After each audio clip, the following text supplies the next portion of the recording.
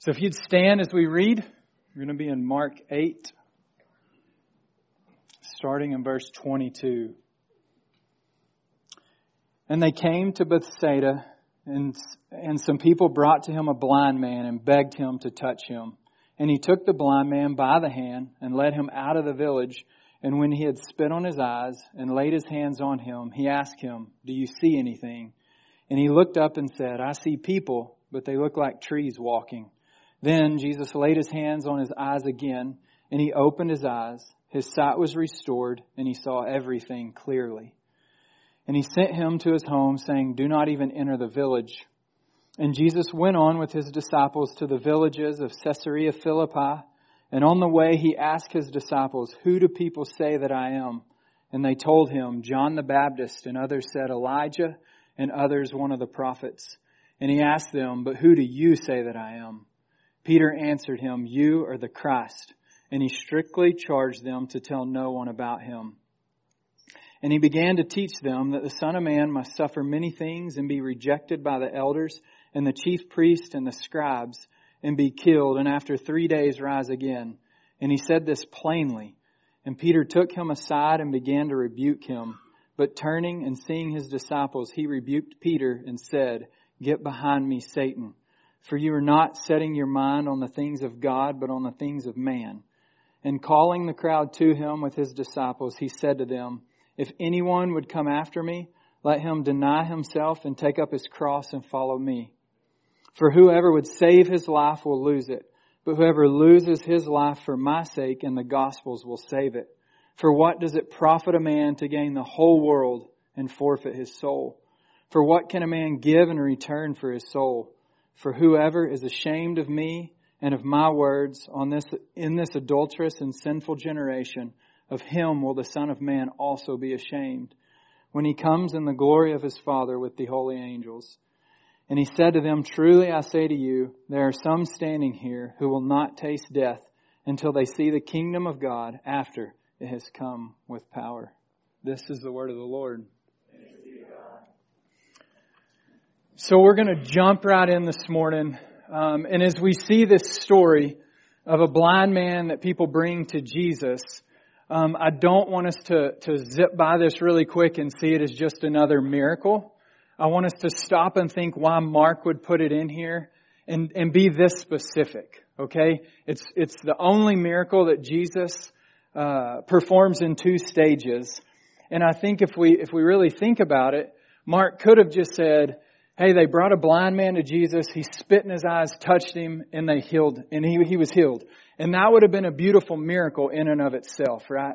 But Mark was very specific in putting this in here that way. And I think we have to pause and look at that. So I think we see that Jesus is teaching and foreshadowing what it means to truly see and clearly see Jesus for who He is. And we see this right above in verse 11 in Mark 8. The Pharisees come to Jesus, ask Him for a sign. And then again, right above this, Jesus and His disciples get in a boat. They forget bread. And in verse 18, Jesus starts teaching them about being weary of the Pharisees' leaven and Herod and warning them. And of course, His disciples think, we're in trouble because we forgot bread. And Jesus in verse 18 and on down, He starts saying, how many basketfuls did we pick up when we fed 5,000 and 4,000? And they start answering. And Jesus says, having eyes, do you still not see? And He ends that passage there with having eyes, do you still not see? But then He says, do you still not understand? And then we see in our passage this morning, and we're going to get there in a minute, that He also starts asking, hey, who do the people say that I am? And then who do you say that I am?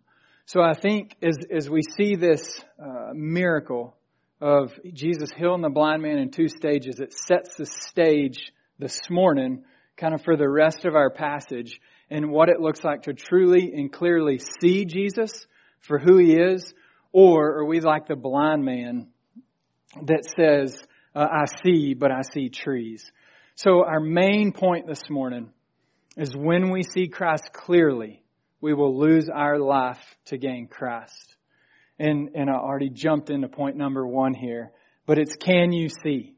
And this idea of can you see clearly, or is your vision blurry? Do you still see people, but they look like trees?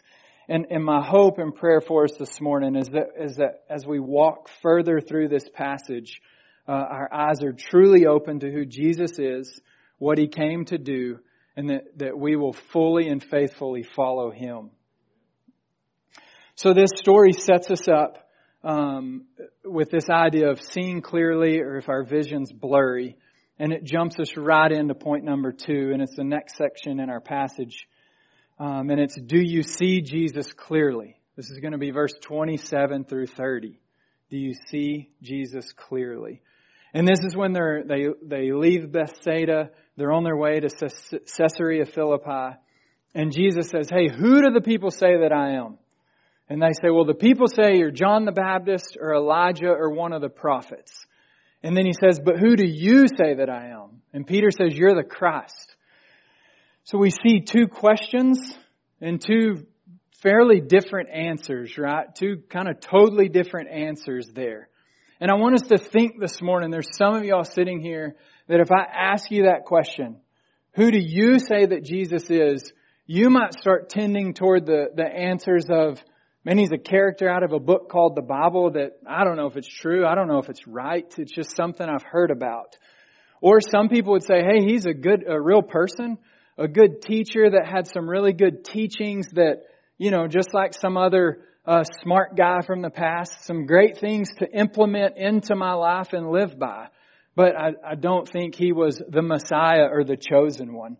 Or maybe you are one that tends more toward, hey, He's a biblical character, but I think maybe more of a prophet, right? But then we see Peter's answer is the Christ. And the Christ there is this promised one, the Messiah, the chosen king that came to save God's people and punish His enemies, right? And we see Peter answers correctly. So this morning I think there's 2 answers here that we have to work through in our hearts and our minds. In that, do I say that Jesus is the Christ, or do I say that Jesus is maybe a real person, or maybe a fictional character, or just a book that is great to live by? And I think that as we work through this, I think maybe even more realistically, an answer that would be given in Graham, Texas would be, oh yeah, He's Jesus. He died on the cross, right? I think we have to think through the people's answers and to think that those weren't terrible answers. They weren't answers of, He's some crazy nut job that's making up a bunch of stuff and somehow He pretends to heal people. They in their mind, John the Baptist, Elijah, or one of the prophets were the greatest people they could think of. So they were lumping Jesus in with the greatest humans to ever walk the earth. To in their minds, couldn't get any better. That was the highest they could think of. So they were great answers, and they were really good answers. But great answers and really good answers don't let us stand before God one day and spend eternity with Him. Peter's answer was correct. It was the Christ, the God that stepped down onto earth and to live a perfect life, died on the cross to pay for our sins, walked out of the grave and is sitting in heaven one day to come back to us. And that's the answer that we have to give. And we repent and we put our faith and trust in that. And that's where eternal life with God comes from. Not a really good answer or a really great answer. And we're going to get to this more this morning. But we see that Peter doesn't like this answer. Peter gives the right answer. But then Peter, we're getting there, comes back and starts rebuking Jesus because Jesus starts laying out this perfect plan. Right? So we see that even Peter saw clearly who the Christ was, but he still was pretty fuzzy in how this all was going to work out. That Jesus is the Messiah. He came to save and punish, but also He had in His head another life and another path that they were going to follow. So it gets us to the meat and the main point of our passage this morning, and where we're going to spend most of our time. It's point number 3. It's, does your life show that you see Jesus clearly? So point number 2 there is, do you see Christ clearly? But point number 3 is, does your life show that? So it gets us into verse 31. and then carries us on through the end of the passage. And Jesus starts to lay out in verse 31 what He came to do. It's God's plan of salvation, and Jesus lays it out. He says that He's going to be rejected, He's going to suffer, be killed, and after 3 days rise again. And He says it plainly. Remember, Jesus taught in a lot of parables.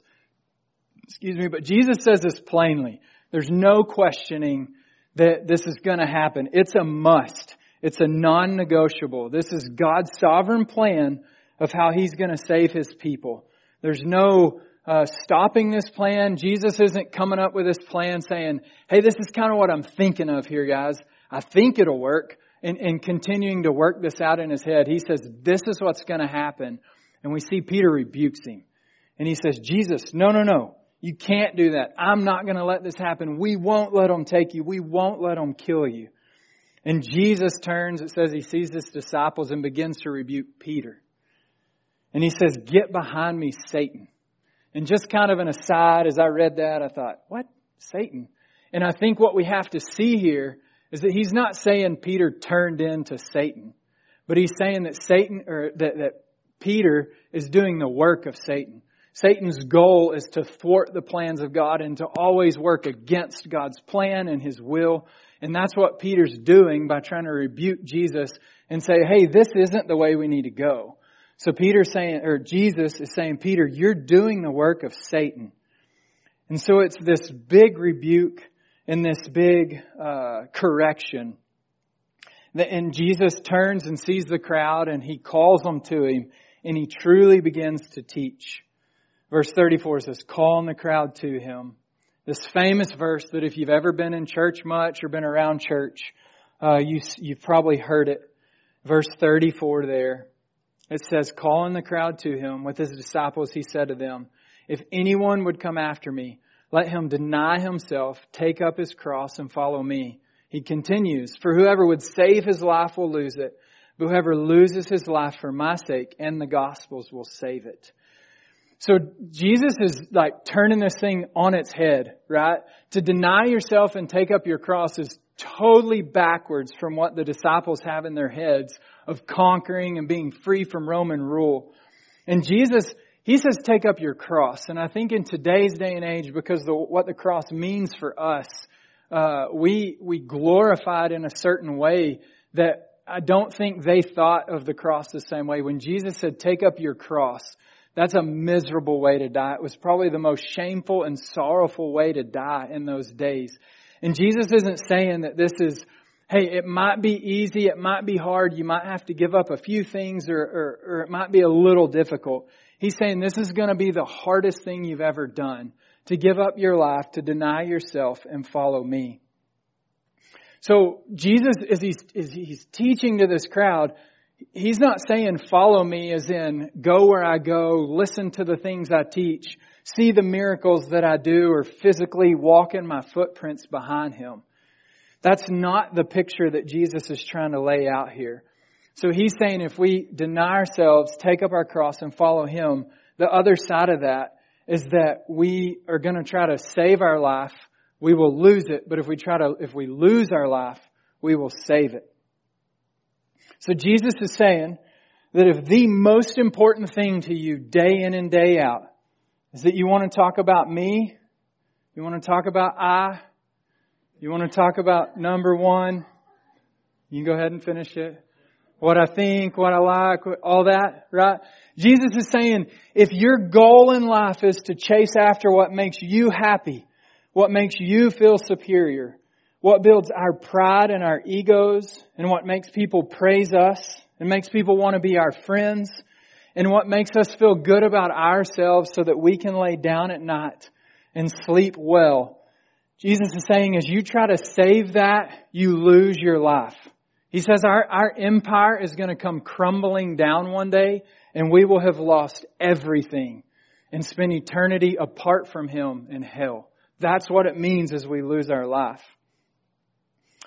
But the flip side of this is that if we save our lives, if we say, Lord, what I have is yours, everything I have, everything that I am is yours, That's what it looks like to begin to lose our lives, which in turn, we have eternal life with God in heaven. And we are able to give up what we have on earth because it's not the most important thing.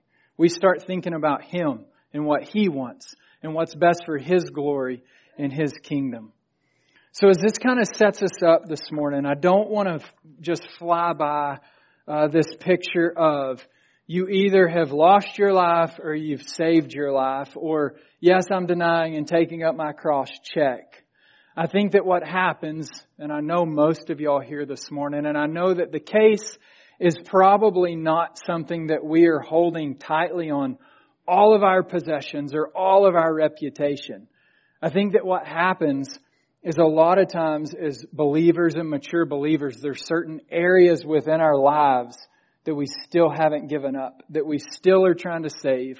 And we still have this ideal life that we say, Jesus, we want to go this way.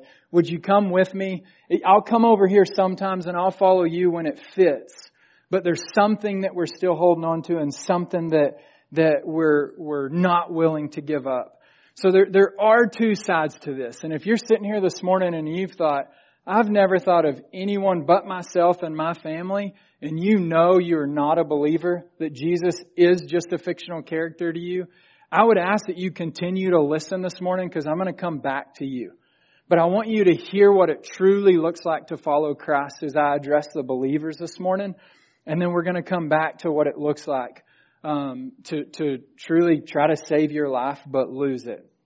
But for the rest of us, for a few minutes, I want us to really think through what it looks like that we might be trying to save a part of our life. And I think as we think through saving a part of our life, I think there's just two big categories it can fall in. Our possessions and then our reputation or image or identity, whichever word you want to use there. Now, before we get here, please hear me out. The Bible's very clear that possessions are not a sin, that having things are wrong. But what I want us to see is, are we trying to treasure these things above following Christ? So it's normal and natural for us as humans to have things in our mind and places we're going. And we say, if we have A, B, C, and then one day have D, life is going to be great. We will feel blessed. Or maybe you're more spiritual than the rest of us and you just need A and C. Whatever that looks like. But I think it's a reality that it's a normal part of our human nature is to want to go somewhere and to have goals and want things. And in and of itself, that's not necessarily bad. But when we start to chase after these more than we chase after Christ is where the danger comes. So this is going to be very practical as I say these things. I want to just try to help us think through our own lives as we look at this. And I think one of the biggest things that we can treasure is cash itself. Just good old Benjamins in the bank account. And I think a lot of times that money, what it's doing is maybe it can buy the things we want or do the things we want. But for me, this is one of my biggest struggles. It's the security I find thinking that my bank account has enough money in it for some unforeseen accident or unforeseen car breakdown or something happened. My kids need something. And it's not that I'm necessarily, I want nice things. We all want nice things. But it's not that that's what I'm chasing after. But it's as much of a sin and as much of an idol to want that money to where when I log on and it says available balance, as that grows, if my attitude and my mood changes, whether that grows or declines, that's an idol and that's an area where I'm not trusting the Lord to provide for my family. So maybe another one is our big possessions, our houses, our cars, our stuff. And I know that we've heard things like this in church before. Again, it's not wrong to have possessions. But I want us to think hard about how we view our possessions. And I think that in our minds, sometimes we have a certain house we're trying to get to.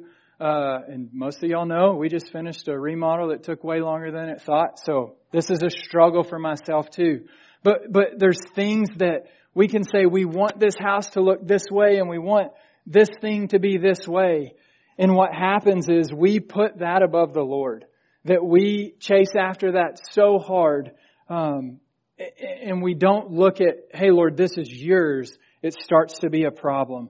Or maybe it's a car. We can't stand to drive a certain brand car. We only want this certain brand car because of the way it makes us feel, not because of the brand of car. The brand of car is not the problem. It's what it does to our hearts.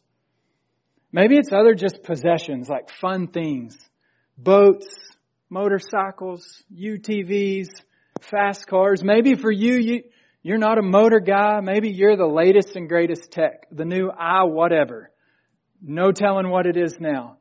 Or maybe it's a business. Maybe it's owning and running 2 or 3 or 4 businesses. Maybe it's this little side hustle you got that it makes you this spending cash that you can hoard for yourself. I don't know what it is. It could be totally different. We all desire so many different things. Here's another one for me. Sometimes I catch myself. Experiences. The next greatest vacation.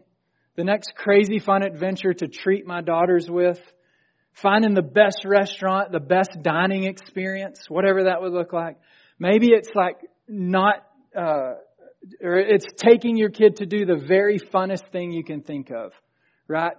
Not having them, I can't think of the word, but just to have the fun, right? To take your kid, to treat them to every fun thing you can think of. Maybe it's the sporting events, going to every sporting event. Maybe it's just a life of ease and luxury that we desire, that we chase after. Again, I want to make this point so big. I bring this stuff up only so that we dig deep in our hearts, not because it's wrong to have things. Matthew 6:21 says, where your treasure is, there your heart will be. It's not wrong to have things. It's wrong to treasure them more than Christ Himself. And if we treasure our things above Christ, that's where our heart's going to be. I think of the story of the rich young ruler in Matthew 19. Most of you know it. Jesus tells him to go and sell all of his possessions. He says, Lord, I've done all these things. What else must I do? And Jesus says, go sell your possessions. Give it to the poor. Come follow me. It wasn't because it was a sin to own the possessions. It was because Jesus knew that his possessions had his heart. He wasn't willing to give up those things to give his heart to the Lord. So I think as we shift gears more to reputation and image, I just pray that you're thinking hard about your life and digging deep in your heart to see if there is something you're truly holding on to, something that you desire more than Christ, or is it something you're trying to save? And when we truly, clearly see Christ, we will be willing to give that up to truly save our lives. So the next big part, I think, that can be as big a struggle as possessions is our image, our identity, just what we want people to think about us, how we want to be viewed. And I think this starts plain and simple with just physical appearance. We can work hard to look good and look the part. We have to have the right clothes, the right shoes, the right brands, perfect haircut or the perfect hair color. Maybe it's that we spend hours a week in the gym working out, which is not wrong. But maybe it's because we care more about what our body looks like instead of just being healthy and caring for the body that God gives us. Maybe the gray hair and the wrinkles that you start to see sends our hearts and our minds into a just self-pity and a deep, dark pit. Maybe we focus too much on our health and what we eat because we think we're in control and we're not going to get that diagnosis. Because I can do everything right and I can eat all the green stuff and all the vegetables and I'll be saved from some hard medical diagnosis. The list could go on and on and on. Our kids have to have the right brands and the latest styles. Our family has to look the part. We have to drive the right car, live in the right neighborhood, be members of one club or another club. So the continuation of this is how we want people to see us, like our identity and who we are. We're an athletic family. We're a musical family. We do this thing or we do that thing. We homeschool this way because it's better. We homeschool that way because it's better. We do public school or private school. We want our kids to be the best at whatever they're involved in. It hurts our heart if we don't think our kids are the best. We want to be well known, well liked, or thought highly of. And this just barely scratches the surface. I think deep down we all know what truly we try to treasure more than Christ. And I think in today's world, the draw and desire for this struggle is even stronger in the world of social media. We can create or produce or at least highlight certain areas of our life we want others to see. And every time a bell rings or a new comment is made or we have a new follower or a new friend, that praise of man, our heart is built up.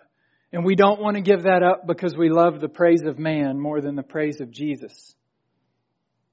Again, I'm not saying it's wrong to wear certain brands or certain clothes or drive certain cars or have certain houses or to be an athletic family or a musical family, or the list goes on and on. All I hope we can do is truly look deep into our hearts and see, are we trying to save our lives or are we willing to lose our lives to gain Christ? I think the test for this, a very good test for this, is whatever you may have in your mind right now, whatever you're kind of thinking, man, is that what I struggle with? Is that what I'm trying to save? If you woke up tomorrow and it was gone, where would your heart go? If I woke up in the morning and my house burned to the ground, or we were gone and a tornado wiped it off of its foundation, where would my heart go? And I had to move back into a travel trailer like Cousin Eddie. Where would my heart go? It probably wouldn't go to a great place at first. What if we had a wreck and that perfect car that gives us the perfect image was in the shop and we got stuck driving a 1985 Astro van for the next month? Where would our hearts go? I know it's kind of extreme, but really, what if we lost what we were trying to save? What if you lost your job, or if you logged onto that bank account and someone hacked it, probably the Chinese, and every dollar was gone, and every account said available balance is 0? Where would our hearts go? There goes my security, my false hope in what's in the bank. What if you're out of town, probably more moms than anything, Dad has the kids all week and you start seeing pictures pop up on that social media account that the kids didn't bathe all week. They wore the worst clothes you can think of in your head, rags, and just that image that you've worked so hard to keep up of our family is this, not that. Where would our hearts go? If you lost all those social media accounts, no followers, nobody to praise you, whatever it would be, where would our hearts go? Anger toward God, panic, confusion, depression, anxiety, or would it go to peace and trust in the Lord? There's a Jimmy Needham song. It's called Clear the Stage. And he begins to lay out here what I think is a picture of, are we trying to save our lives? Or are we willing to lose our lives for Christ? And it lays the foundation for what it looks like to lose our life. And the chorus or the bridge says, anything I put before my God is an idol. Anything I want with all my heart is an idol. Anything I can't stop thinking of is an idol. Anything I give all my heart is an idol. And this begins to finish off that test for us. Are we giving all of our heart to these things? Is it what we can't stop thinking of? And this gives us the perfect picture of the flip side of what it looks like to lose our life and not try to save it. It's this mindset shift. And it's this idea that our home can be a blessing. It doesn't have to be an idol. A home that the Lord gives us that's beautiful can be a total blessing. That we can raise and disciple our children. That we can love on people. It can be a battleground where we do kingdom work if we view it the right way. This losing our life isn't a picture of poverty and a woe is me attitude, but an attitude that everything I have is from the Lord and it is the Lord's. It's a total mindset shift. Our stuff isn't ours. Our money isn't ours. Our church isn't ours. Our jobs aren't. Our kids aren't. Friends and family, our health isn't ours. All these things that the Lord has put in our care are to be stewarded well for His kingdom and His glory and not our own. That's the heart of this passage. Colossians 3:2 says, set your minds on things that are above, not on things that are on earth. So it's this mindset shift, not of how I can save more money or how I can make my house more beautiful or how I can look this part and I've got to get the perfect picture for this Instagram post or whatever it would be. But we begin to say, okay, Lord, how should I use my house to do your work for your kingdom? What's going to push my kids' hearts to you? Maybe it's not getting everything that's fun and good and great. Maybe it's not having things. What's going to push my kids' hearts to the Lord? Instead of how much money can I keep in that bank account? Man, Lord, where do you want this money to go? What can we do with this money for your work? Maybe it's, I may look crazy right now in this room full of people, but I'm going to go pray for that person because I know that's the right thing to do. Or maybe you're stuck in a 1985 Astro van and you think, what can I do with this van this week to have more kids in my home, more families in my home, or whatever that would look like for you? So Jesus is calling them to look hard at their lives. And He goes to the full extreme. And this is where if you're not a believer this morning, I want you to listen up. He goes to the extreme. And I think for us, he says, what if you gain the whole world? What could you give for your soul? What if you gain the whole world? And I think that what that would look like is that you start a small business in today's day and age and it's doing great. Money's coming in. So then you start another business. Man, it's doing great. Maybe you sell one. And then you decide, you know what, I'm going to buy another business that's already going. And you buy that and it increases 3 or 4-fold like the first 6 months. You have a knack for making money. And it just goes and goes. And you buy another business and man, 10-fold. You start buying up everything you could ever want, every vehicle, every possession. You're on track to be the world's first trillionaire. You buy up every piece of real estate you can find.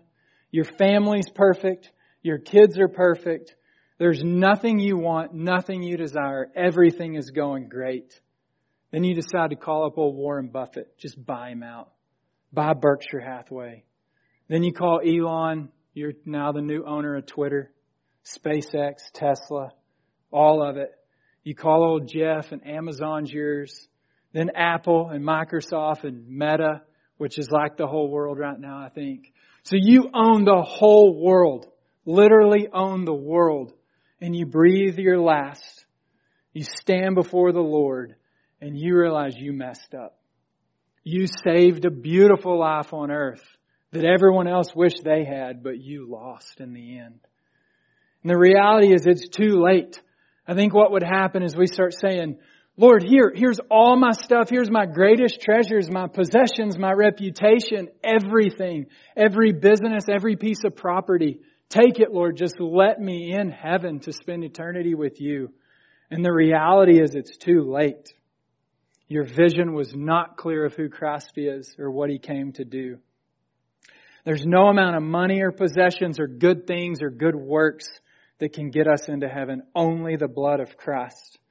And if you don't repent and turn from your sins and believe that His death on the cross was the payment and penalty for your sins, and to follow Him with everything you have, you will not spend eternity with God in heaven. Verse 38 says He will be ashamed of you. That's strong language. He will be ashamed of you. So I want you to think hard in your hearts this morning where you're at. I think another reality is that as we hear these verses, especially in Graham, Texas, just like I said earlier, with the great answers and the good answers, that there's a reality that you could be sitting in this room this morning with very, very blurry vision, not seeing Christ clearly for who He is and what He came to do, but think you do. Just like the people had great answers and good answers, you don't get partial credit for good answers and great answers. Matthew 7:21 says, "Not everyone who says to me, 'Lord, Lord,' will enter the kingdom of heaven, but the one who does the will of my Father who is in heaven. On that day, many will say to me, 'Lord, Lord, did we not prophesy in your name and cast out demons in your name and do many mighty works in your name?' And then will I declare to them, 'I never knew you. Depart from me, you workers of lawlessness.'" So just because you have a really good answer doesn't mean you get to stand before the Lord and enter eternity with Him. Our actions in our lives prove that we see Jesus clearly. Our actions in our life prove whether we truly believe that He was the Son of God that died on the cross to pay for our sins. If the case was good answers and partial credit, most of our professional athletes would be in heaven. And most movie stars and singers, every time they get an award, who do they thank? Lord and Savior Jesus Christ. But as we look at lives that don't look anything like what Jesus is saying here, we would see the opposite. And I know this is really hard and strong and maybe hard to hear. But have you ever been to a funeral where the pastor stood there and said, "Hey, the Lord is ashamed of this person this morning because they lived a life apart from me and didn't follow me or give any thought to me. It was only themselves." We never have. I never have. Most funerals, we go back to good things and good answers, maybe great answers and good things they did for other people. But if we are not walking with the Lord, if we don't see clearly who He is and what He came to do, we are not followers of Him. So our passage ends with 9:1 this morning. And this text was assigned to me by Simeon, and when I read it, I thought maybe they made a mistake. It says, "And he said to them, 'Truly I say to you, there are some standing here who will not taste death until they see the kingdom of God after it has come with power.'" And as I read that, probably for the 5th or 6th time, I began to see more what it was saying. And you see that Jesus takes the very next verse there. It says, "After 6 days," this is verse 2, "Jesus took with Him Peter and James and John and led them up a high mountain by themselves." And this is where the transfiguration takes place. "And without a doubt, Peter, James, and John saw who Jesus was and His power and His glory and His majesty." Their vision of Jesus was crystal clear. And the gospel of Christ went out through His disciples and His followers who had a crystal clear view of who Jesus was. So as we close this morning, I hope that we can look deep, deep, deep into our hearts and see whether we're truly following Jesus or are we truly trying to save our lives where in turn we lose it. Are we trying to gain the whole world, yet only to lose our soul? Is your vision of Jesus and what He came to do blurry? Or is your vision of Jesus and what He came to do crystal clear? And if you answer crystal clear, your actions in your life will show that that's truly how your heart answers that question and not just your mouth and verbally. Let's pray. Lord God, I just ask, Lord, that as we read a passage that is glorious and freeing, Lord, but also convicting, Lord, that we would look deep at our hearts and deep in our minds, look deep at our lives, Lord, that we would have those around us that could call to an account maybe where we are trying to save our lives on this earth, where we're not giving everything we have to You to follow You. Lord, I just pray that we could be honest with ourselves today and this week. Lord, that You would help us to give up these things. It's only through You and Your help, Lord, that we can give these things up and truly follow You. We thank You for Your word this morning, and we just ask that it move and work in our hearts and our minds. In Jesus' name, amen.